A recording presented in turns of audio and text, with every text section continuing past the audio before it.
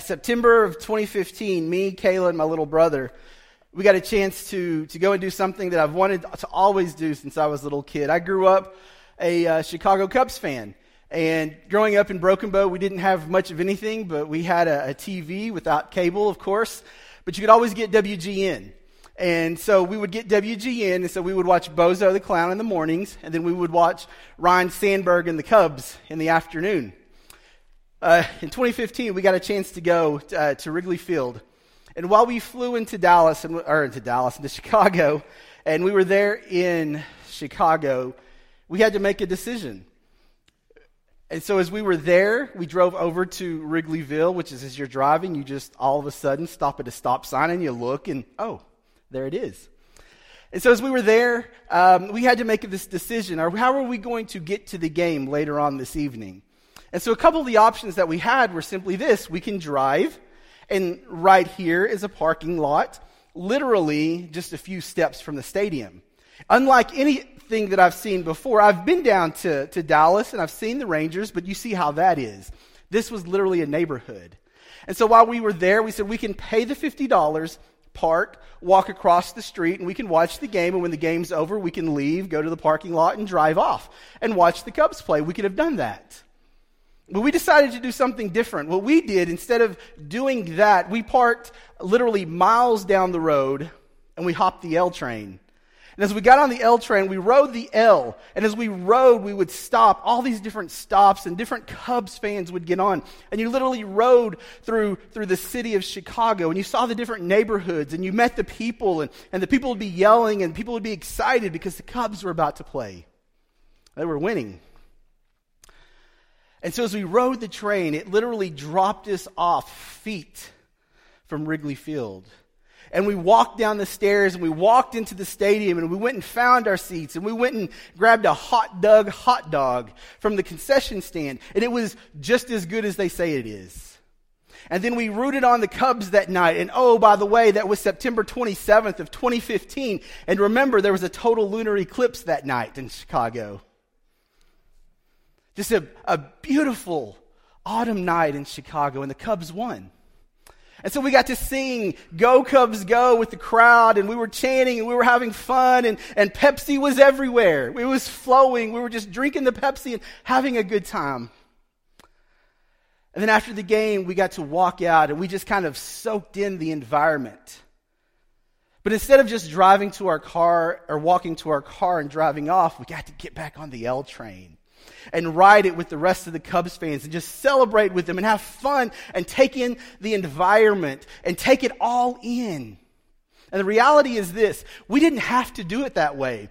We could have, like I said, just went, parked, paid the $50, walked across the street, and missed all of that. But we would have missed all of that. And when you think about that, that would have been a tragedy. To miss all of that and to have missed the experience of Wrigley Field. Oftentimes that happens to us as Christians, that we too sometimes miss it. We know, but we still miss it. There's a gentleman, he's a devout atheist, and he's a British atheist, and he wrote an article several years ago. And as he was writing the article, this is what he said. He said, as he was writing this, Richard Dawkins, he actually wrote it on Richard Dawkins' website of all people, but he's a devout, confirmed, blazing atheist. And as he wrote this article that was put on Richard Dawkins' website, he said this: Africa needs Jesus. Africa needs Christianity.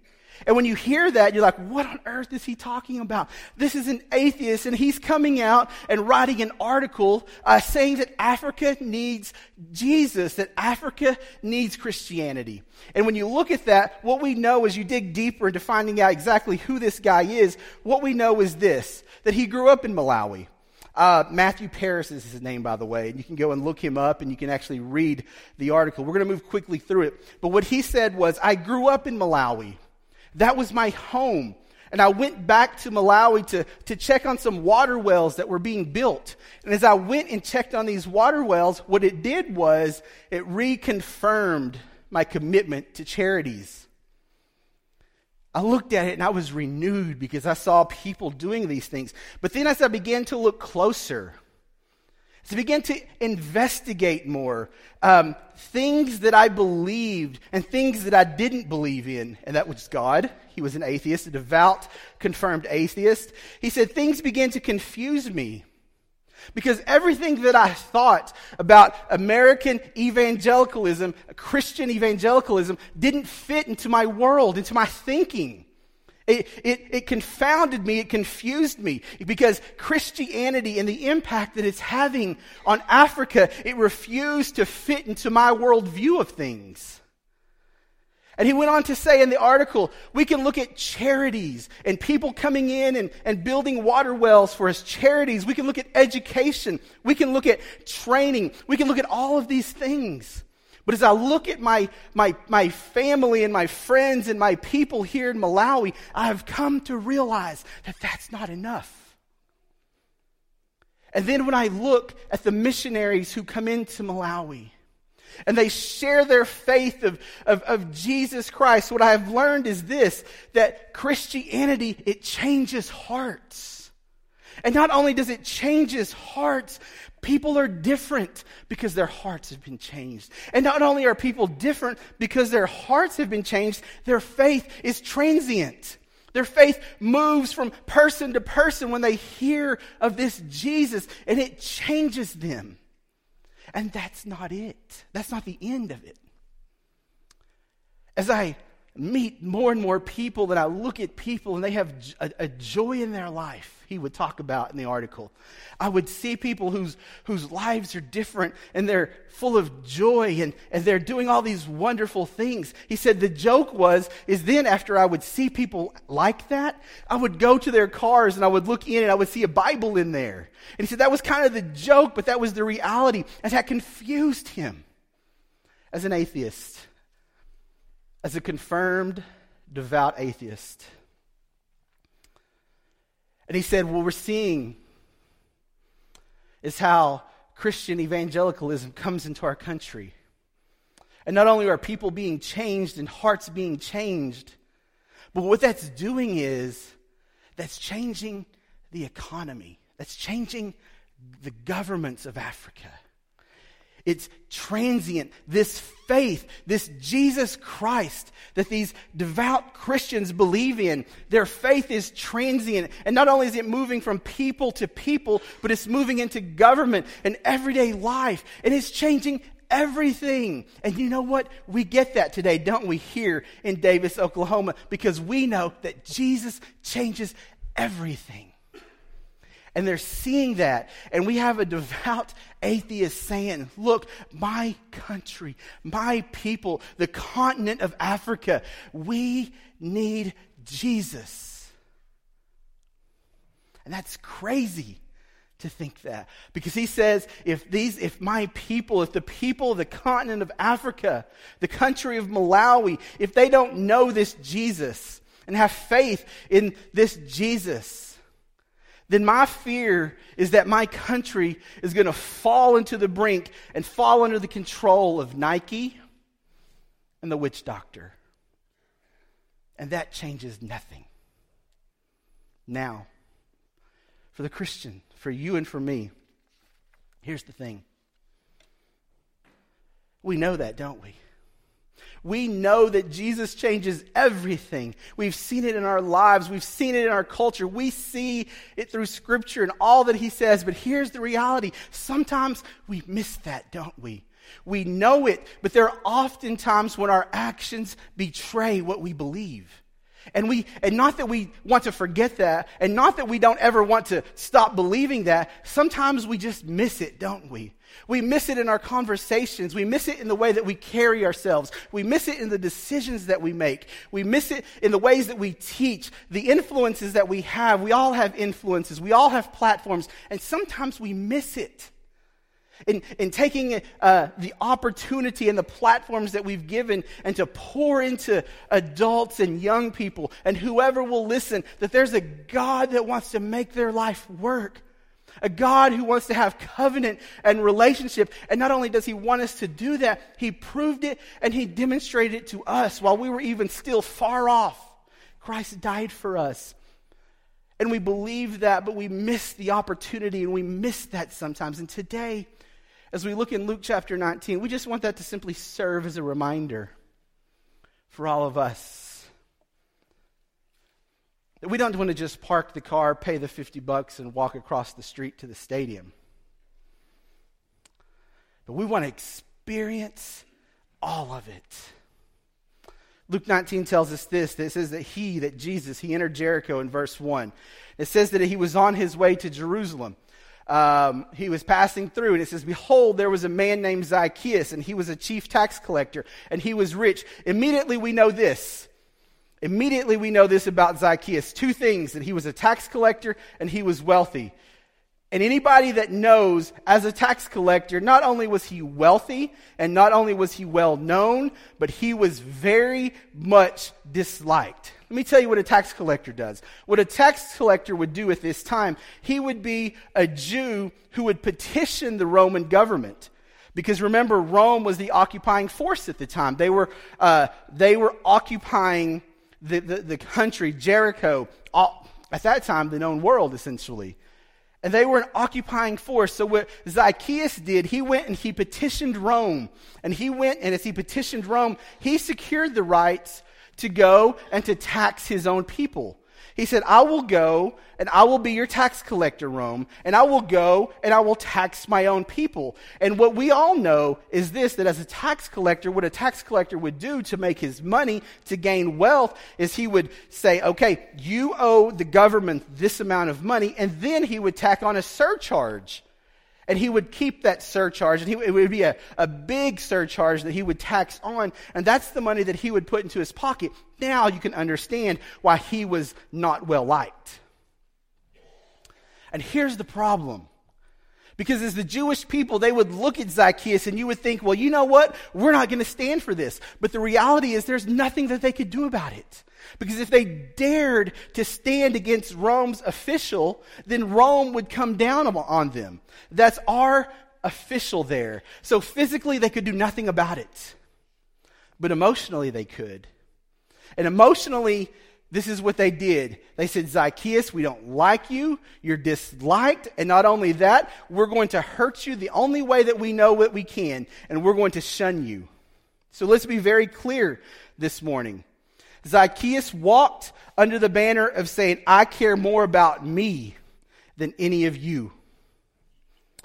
And he made that very clear. Zacchaeus was not a good guy. In verse 3, it says this, and he was seeking to see who Jesus was, but on account of the crowds, he could not because he was small in stature. So here's what we know from verse 3. And this is where it gets interesting. Why did he want to see Jesus? Because when we look at Zacchaeus, maybe he was disliked, but he wielded a certain amount of power for being an official of Rome. And not only did he have a certain amount of power, but he was wealthy. So when we look at these two things, what does our culture tell us today? That if you have power, then people know you. If you have power, then you have influence. And when we look at that, we think, well, that's a good thing. Anybody who has power and influence and people know them, well, isn't that what all of us want? Isn't that what we're taught to chase after? And then not only was that, but he was also wealthy. He wasn't in want. And if there was something that he wanted, he would just tack on a heftier surcharge so he could get what he wanted. So he was a guy who had wealth, he had power, he had all of these things. So the question is, why would he want to see Jesus? The narrative doesn't tell us. It doesn't tell us. But here's what we know. There's two things that we know about Jesus where we can reason why he would want to see Jesus in this moment. The first thing that we know is that everybody knew, because we're already in the 19th chapter of Luke, so everybody knew at this time that Jesus was the miracle worker. That Jesus was doing miraculous things. And not only was he doing miraculous things, but he was also famous for preaching a message of a God who was willing to accept anybody. A God who's willing to step into anybody's world and to accept anyone as long as they were willing to admit their need. And he was preaching this gospel. He was preaching this word that he's willing to take in anybody, no matter how far you've fallen. And when I think of these two things here, I don't know why Zacchaeus came, but I tend to lean towards the latter. That Zacchaeus was seeking after something. Because here was a God who was preaching this message. There was this Jesus who had power. And the reality is this: when we see someone with power, when we see someone with influence and prestige and a position, when we see this type of individual associate with the poor, that's attractive, isn't it? It was for me when I was growing up in Broken Bow as a poor Indian kid, a poor Choctaw kid. And the reality is, it was okay because everybody's poor in Broken Bow. We just didn't know it. I didn't have a clue until later in life that, man, I'm poor. I'm poor. And but when you see someone with power, when you see someone who has it together, when you see someone, when you find the world falling apart around all of us and the world's falling apart around them, but they're different, that's attractive. And when I look in this room, that's exactly what I see. A people here in this room, students, adults, people with incredible influence. That I know there are hundreds of people in this community. As they look at your life and as they see you use your influence in a way that associates with them, the others, as you're sometimes called. Those who are on the fringes, those who are seeking, those who are wanting, when they see you associate with them, I want you to understand this morning, First Baptist Church, that's attractive to the hurting, that's attractive to the lost. Zacchaeus was seeking. And here's what we know. To hear that Zacchaeus was coming and he was wanting to see Jesus. Because what we know is this, that it wasn't enough for him to catch Jesus as he was moving out of town and maybe see him from behind. It wasn't enough for him to just stand around and listen to the stories as they described Jesus and what he was wearing and what he looked like, describing the color of his eyes, the length of his hair, the color of his skin. It wasn't enough for him to just sit around and listen to the stories that other people told. That wasn't enough for him. And so when we see that Zacchaeus is in this situation seeking something. And what's interesting about that is, why on earth? He has everything that we need, right? He has power and he's wealthy. He has everything that we're chasing after. And yet he wasn't satisfied. Well, how do you know that, Johnny? Because about 2 o'clock today, after I go to Patrio's and eat, and I'm full, you know what I'm not going to go home and do? I'm not going to open the refrigerator and look for food. You know why? Because you don't seek food when you're full, right? When you're full, when you're satisfied, you don't go seeking after something, do you? I promise you, I won't go look in the refrigerator when I get home. Seeking assumes lacking. So we know he has power, we know he has money, but that wasn't enough. And today, for all of us, it never is it? It never is. So the first point for the Christian in the room is this. When we interact with those who are on the fringes, those who don't know Jesus Christ, those who may not be like us, what we need to do, the first point for the Christian is this, that we need to avoid making assumptions about what's going on in their life. We need to avoid making assumptions. And I want to address something as we look at the evangelical church here in the United States. One of the things that we as churches tend to do and fall into this trap, and I know we don't want to do this, but we're quick to say that someone's hypocritical. We're quick to do that. We're quick to do that, and here's the thing. You know what? Maybe some people are. Maybe some people are hypocritical, but here's also something that I also want you to ponder. That when we look at the individual who's making poor decisions, and we know what those are, when they find themselves or we see them under the influence of something, or they're making bad decisions and they're doing this and doing that, it's easy for us just to assume things and say, oh, look at them, and run down and tell all of our friends. But here's the thing. Here's something that I want you to maybe think about before you make your assumptions as believers. That while we interact and while we see these in our communities and in our families, think about this. Maybe that individual who's making these decisions that we're quick to say is a hypocrite. Maybe this individual doesn't like themselves and the person that they are. And they're just medicating because they don't want to live with their thoughts and the shame that comes with that. Not only maybe they're medicating, but as they make these decisions, they're just looking for something. They're searching, they're seeking, and they're looking for something to cling to, something to grab them. And they're looking, they're searching, because they just don't know how to handle their life at the moment. So they medicate. They try not to live with their thoughts and get away from that. They go and they try the things of the world, and yeah, they make bad decisions. But they're searching and they're seeking. They're climbing that sycamore tree that we're going to see in a little bit. And so are we, as God's people, are we really wanting to be the ones that cross our arms and shake our fists and point at them? Do we really want to be that type of church and that type of people? Absolutely not. And on the flip side, oftentimes I hear the unbeliever tell me, well, that's just a bunch of legalistic people over there and all their rules. It's a bunch of legalists and all their rules. And maybe there are some who are legalistic and forget the grace of a loving God. But you know what? Maybe, just maybe, they grew up in a house where there was abuse. In a house where, because of the situation, they're just anxious.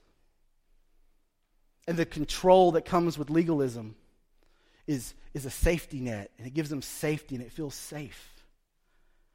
And we have to understand that too, and not be quick to point our fingers at them either. Who wants to be that? Who wants to be that person that's quick to judge and quick to assume? Lady Gaga, one of the things that we know about Lady Gaga, in September of 2015, currently she has 76.6 million Twitter followers, currently, at this moment. 3 years ago, on her Twitter header, she simply wrote this, "I hate my life." Now think about that. Lady Gaga, who recently just had a new movie released, A Star is Born, which I believe is a remake. Anyways, she wrote this, "Lady Gaga comes with much fame, much fortune, much influence, much wealth, everything that we're seeking after. And for her to write, 'I sometimes hate my life,' and to think that that comes from someone like her helps me realize this, and should help all of us realize this, that even in the midst of abundance, there are people everywhere. Even in the midst of abundance, there's an emptiness. There's an emptiness. And for the believer in the room, let us avoid making assumptions.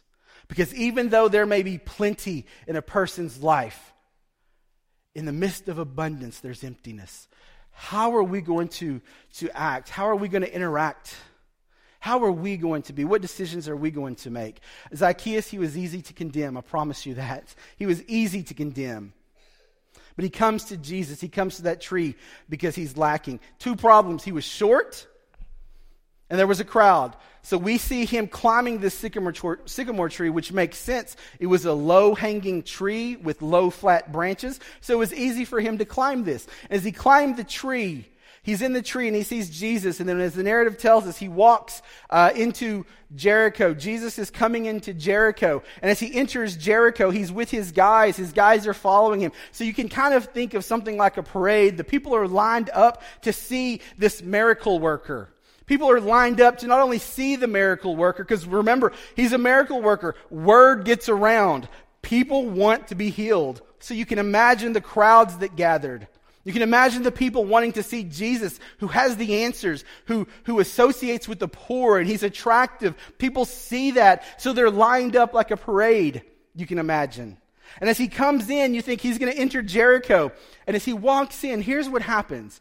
It says that he was, well, right there, as we move on, it tells us that he was small in stature. It says, when Jesus came to the place, he looked up and he said to him, Zacchaeus, hurry, come down, for I must stay at your house today. So he hurried and he came down and he received him joyfully. Here's what we know. Jesus could have just walked through and looked at Zacchaeus in the tree and gave him a glance, but he didn't. He did something that all of us need to see and all of us need to understand. He saw Zacchaeus up in that tree. And instead of just giving him that nod that we give, when we see each other, the narrative tells us that he moves to Zacchaeus. The procession moves to Zacchaeus. Now and as he got there, Jesus said this, Zacchaeus, hurry and come down, for I must stay at your house today. What's important about that? What's the significance of that? How did Jesus know who Zacchaeus was? First thing we think, well, Jesus is doing miraculous things all the time. He's just doing that Jesus thing, right? He knew who Zacchaeus was. Some might say, well, maybe they met each other some other place. The scripture doesn't tell us that, so I don't know if we can assume that or not. But he knew who Zacchaeus was, and he called him by name. Why is that important?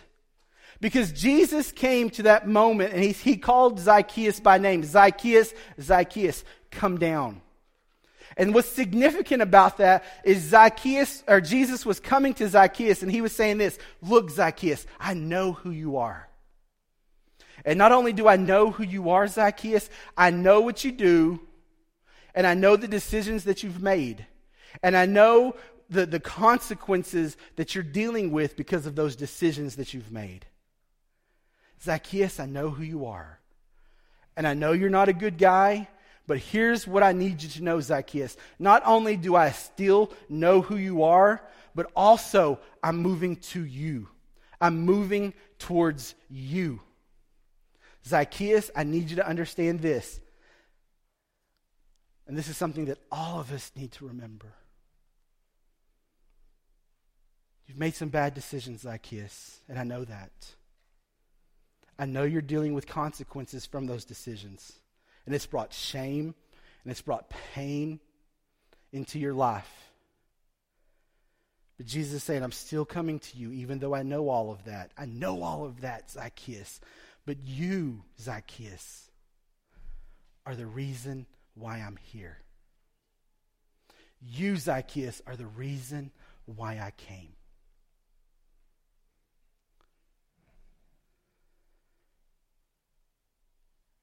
That's the good news that everyone needs to hear. That in spite of their decisions, in spite of all the junk in their life, that Jesus is saying, you are why I'm here. I know what you've done, and I'm coming to you anyways. Why? Because Jesus changes everything. Now, why would Jesus do that? Well, we know why, because he loves him. But Zacchaeus climbing that tree did something that all of us need to remember, to see and to hide in our heart, this incredible truth. You see, for Zacchaeus to climb that tree, What he was doing as he climbed that tree, he was taking a risk by doing that. And as he climbed the tree, he was making a statement of vulnerability. It's hard to be vulnerable, isn't it? Especially as men. It's hard to be vulnerable because pride and ego keeps us from doing that. Our natural default is to just hide and to not be vulnerable. But Zacchaeus climbs that tree and he says, I know people don't like me. I know people are going to make fun of me. I know my circle of friends may ask me why I'm doing this and why I want to see Jesus. But I want to see Jesus. And I'm going to climb this tree and I'm going to take this risk and I'm going to be vulnerable before this Jesus. And he was. And that's hard. But when you're humble and when you're vulnerable like that, when you're seeking like that, I want you to know this morning that Jesus sees that and he commends that. There's a vulnerability to show need, but that's okay because that's the type of heart that Jesus is looking for. And we see that all through Scripture where it seems like he's always pushing and coming against the religious leaders. And we would sometimes think, well, he just doesn't like them. And the reality is it's not that he didn't like the religious leaders, it's just that they were a proud people. They were just proud. And a proud heart is so far from the heart of God. But when you come like Zacchaeus with need, there's a vulnerability to that. And that's what Jesus is looking for. And so as we see the procession stops, and here's what Jesus does. We saw where Jesus says, look, Zacchaeus, come down because I'm coming to your house today. And so for the Christian in the room, the second thing that we want to remember is that, look, we need to initiate conversation. Jesus in this moment didn't just start off with the conversation on hell and say, well, let's talk about hell for a little bit, Zacchaeus, and let's go to the synagogue. There's nothing wrong with that. But Jesus didn't say, well, let's talk about hell and then go to church. He said, look, come down. I'm coming to your house today.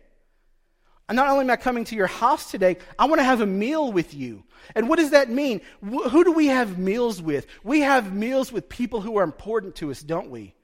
Every single one of you are invited to go to Patrios with me after church. Why? Because you're my people. You're who I like. You're who I love. And you're all invited because that's what we do, don't we? And that's what Jesus was doing in this moment. Zacchaeus, I'm coming to your house and we're going to have a meal together. We're going to have a meal together. And so this is what Jesus did. He initiated. Pastor Ben, he's the pastor of Passion City Church in Washington, D.C., and he shared a story one time that I actually read where he talked about one of his former college professors. And his former college professor had given his life to Jesus Christ. He was a believer. But while he was in college, he was a devout fraternity guy. And he loved the fraternity life. And he spent his life immersed in the fraternity world. And he loved to drink. And as he would tell this story, he said, when I gave my life to the Lord while I was in this fraternity, I wanted people to see that I was different now. So I made the conscious decision to just not drink when I was at the parties. I thought that's something that I can do, something that's in my control to show that my life has changed because my life is changed because that's what Jesus does. And so he would be there and he would talk about that he would always just have orange juice. And everybody knew that he was drinking orange juice. Everybody knew that. And then he talked about one night, one of the fraternity brothers grabbed him and pushed him up against the wall. And he said, do you want a beer? And he said, no, of course not. How dare you ask me? You know I don't do that. I don't do that anymore. And then this fraternity brother of his simply said this, look, I know you don't drink beer anymore. I know you've stopped that. But what I want to know is, how come you've never asked me if I want orange juice?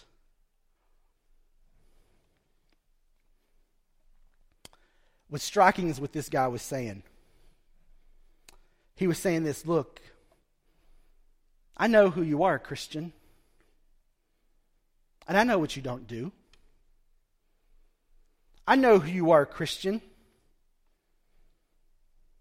But what I want to know is, how come you never invite me to do what you do? That was the implication. We as God's people, not only do we have to quit assuming stuff, But also we need to begin to initiate. That's what God's people do. Why? Because that's what Jesus does. He initiates. People know who we are. People know where we go. People know the decisions that we make. And they're looking at us and they're saying, look, I know that you don't do that. But how come you're not inviting me into your world? How come you're not inviting me into your home? How come you're not inviting me to come down from my tree where I'm seeking and I'm looking for something and invite me to a meal, to your house? How come you're not doing that for me, Christian?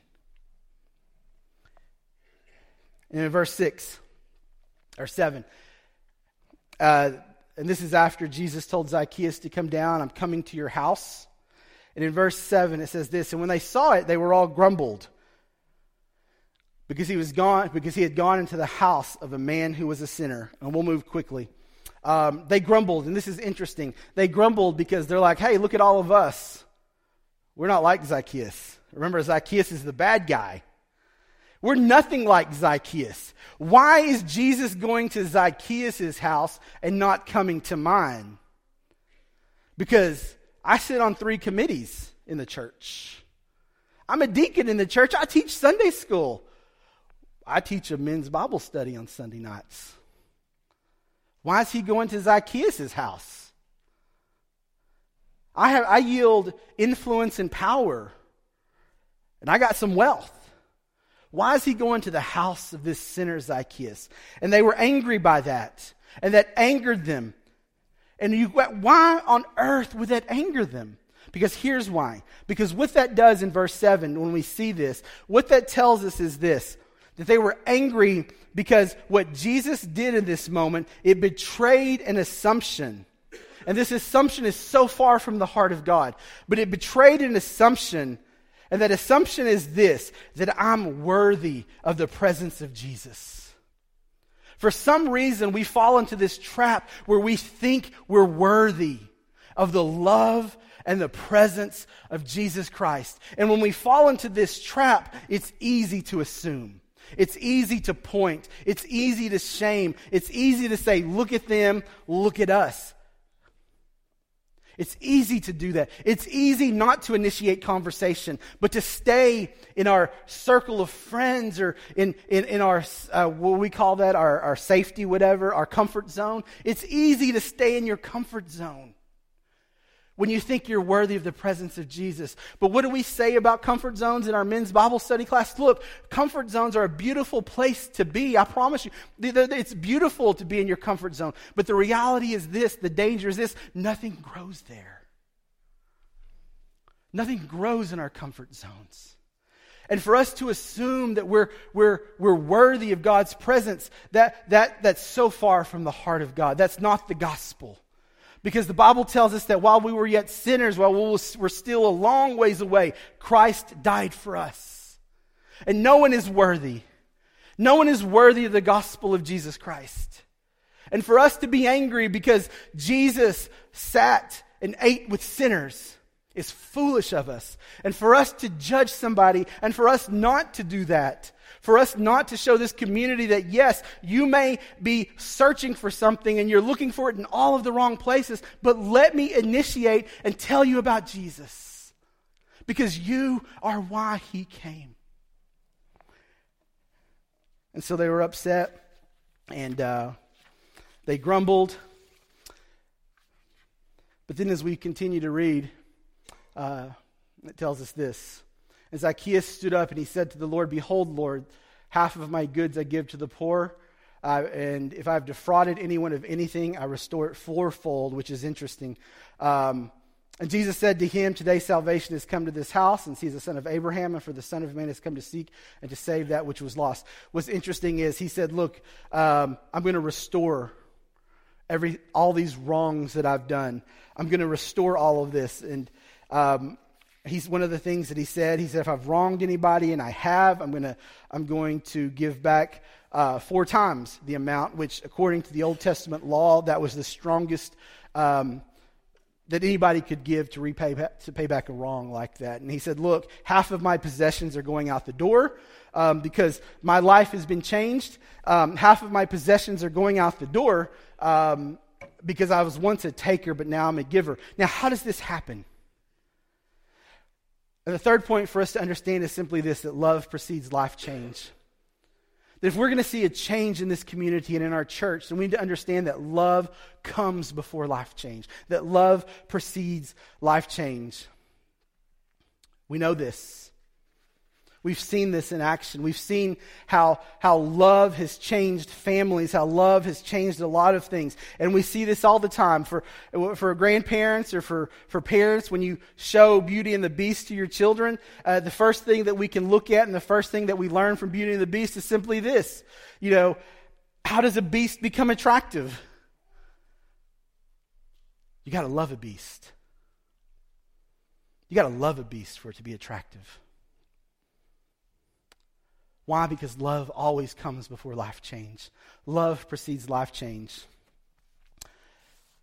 This is Vinicio Riva.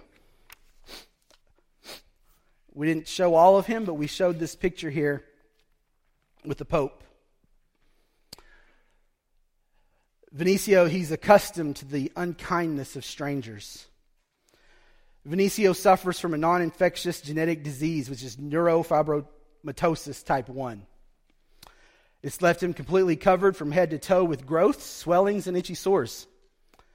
His mother suffered from the same disease, and she's died, and his sister suffers from a milder version of this. And you can just see a small portion of him from the side of his profile there. He's accustomed to the unkindness of strangers. His own dad won't touch him. His own father won't touch him or have anything to do with him. He has since learned, like everyone else who suffers from this horrible, horrible disease, that you just don't go anywhere. You just don't leave the house. You just stay inside and live your life and never leave the house. It's just easier that way. It's just easier that way.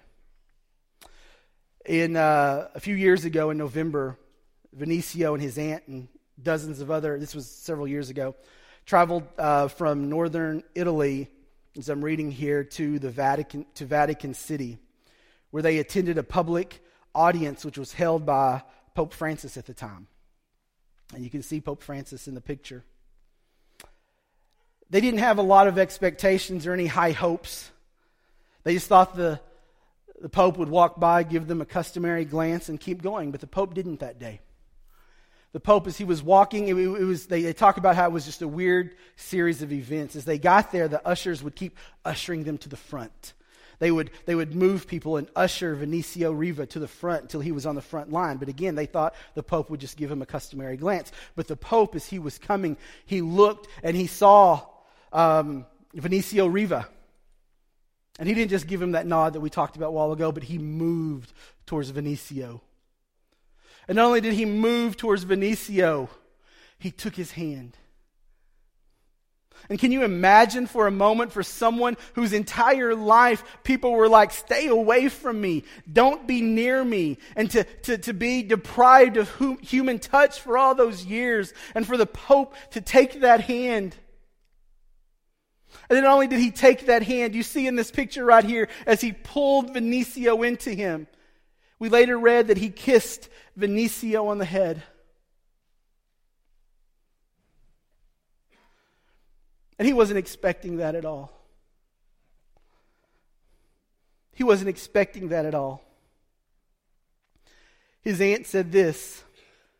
It said that he went straight to Vinicio, and as he embraced him tightly, she said this: I thought he wouldn't give him back to me, that he held him so tightly.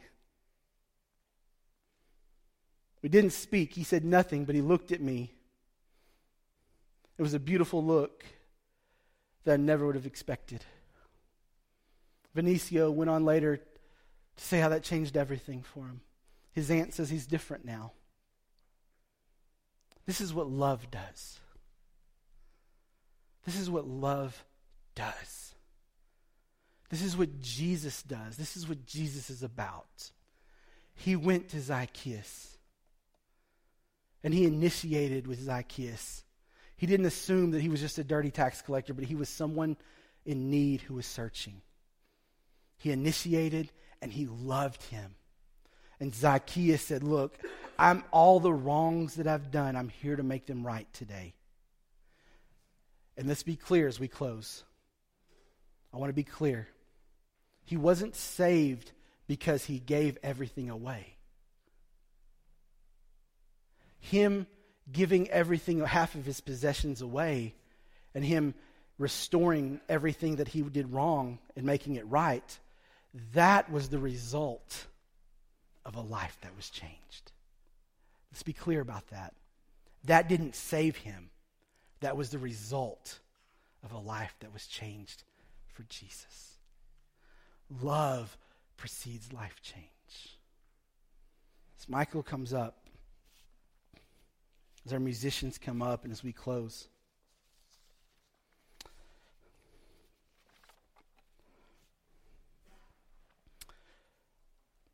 I just want to share this last thing with you.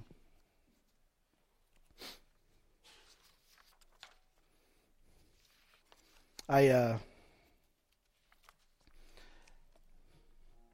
know in life we just sometimes miss it.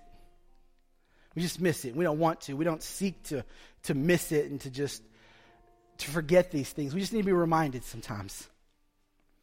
And maybe we've gone down this path where we've realized, we're just doing it wrong. We're doing it wrong. And the cool thing about Jesus is this, look, about Christ is simply this, that we can start over. That we can start using this platform that he's given us. And we can initiate and just not assume, but we can start initiating and letting love change the world. Guys, the love that we have, the Jesus that we serve, changes people. The Jesus that we love, the Jesus that we serve, changes continents. The Jesus that we love, the Jesus that we serve, brings the atheist and the unbeliever to the understanding that there's nothing like Jesus and that only he can change things. And if the atheist can believe that with all of his heart, even though he doesn't even believe that there's a God, which is weird, then can't we? Won't we? I want to, and I know you want to. I know you. I've talked to you. I've been in your homes. I've eaten with you. Probably told stories with you. You've probably lied to me. I've probably lied to you. And I know you love the Lord. Let this simple story of a wee little man change us. Let it change our hearts. Let it change our hearts as we stand. As we stand and we move into our time of invitation, I want to say this. It's weird seeing teenagers today and their love for heroes, for superheroes, for Batman, for Spider-Man, for Captain America. Because I didn't have those growing up, and I'm sure they were there, but again, I didn't have anything. But it's cool to see that. To see their love for superheroes and for heroes. Because who doesn't want a hero? But what really changed my thought on that is this. And C.S. Lewis wrote this. Since it is so likely that children will meet cruel enemies, let them at least have heard of heroes. We've met cruelty in this world, and it's brought shame and it's brought pain. Guys, we can be heroes. Let us be heroes that don't assume. Let us be heroes that initiate conversation. And let us be heroes that love. And let the power of the gospel of Jesus Christ change things because of us. As we sing.